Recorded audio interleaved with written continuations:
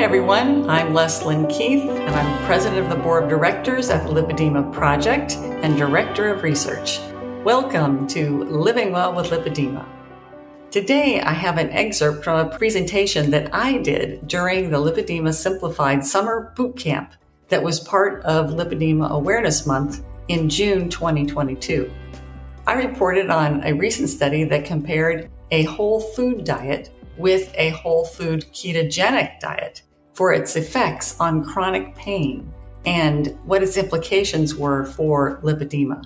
I also discussed this in a recent research update Facebook Live that you may have listened to.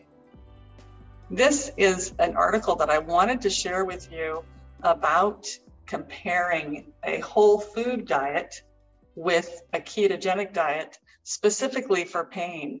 And the participants in this study did not have lipedema, but I think this really addresses some concerns with people with lipedema. Hi there, this is Catherine Sayo with a very quick and exciting announcement. Just to let you know, our 3-day event, Heart to Heart, is coming up March 31st, April 1 and 2. Make sure you don't miss it. We have speakers coming from all over the world and an amazing schedule for interaction with all of the community.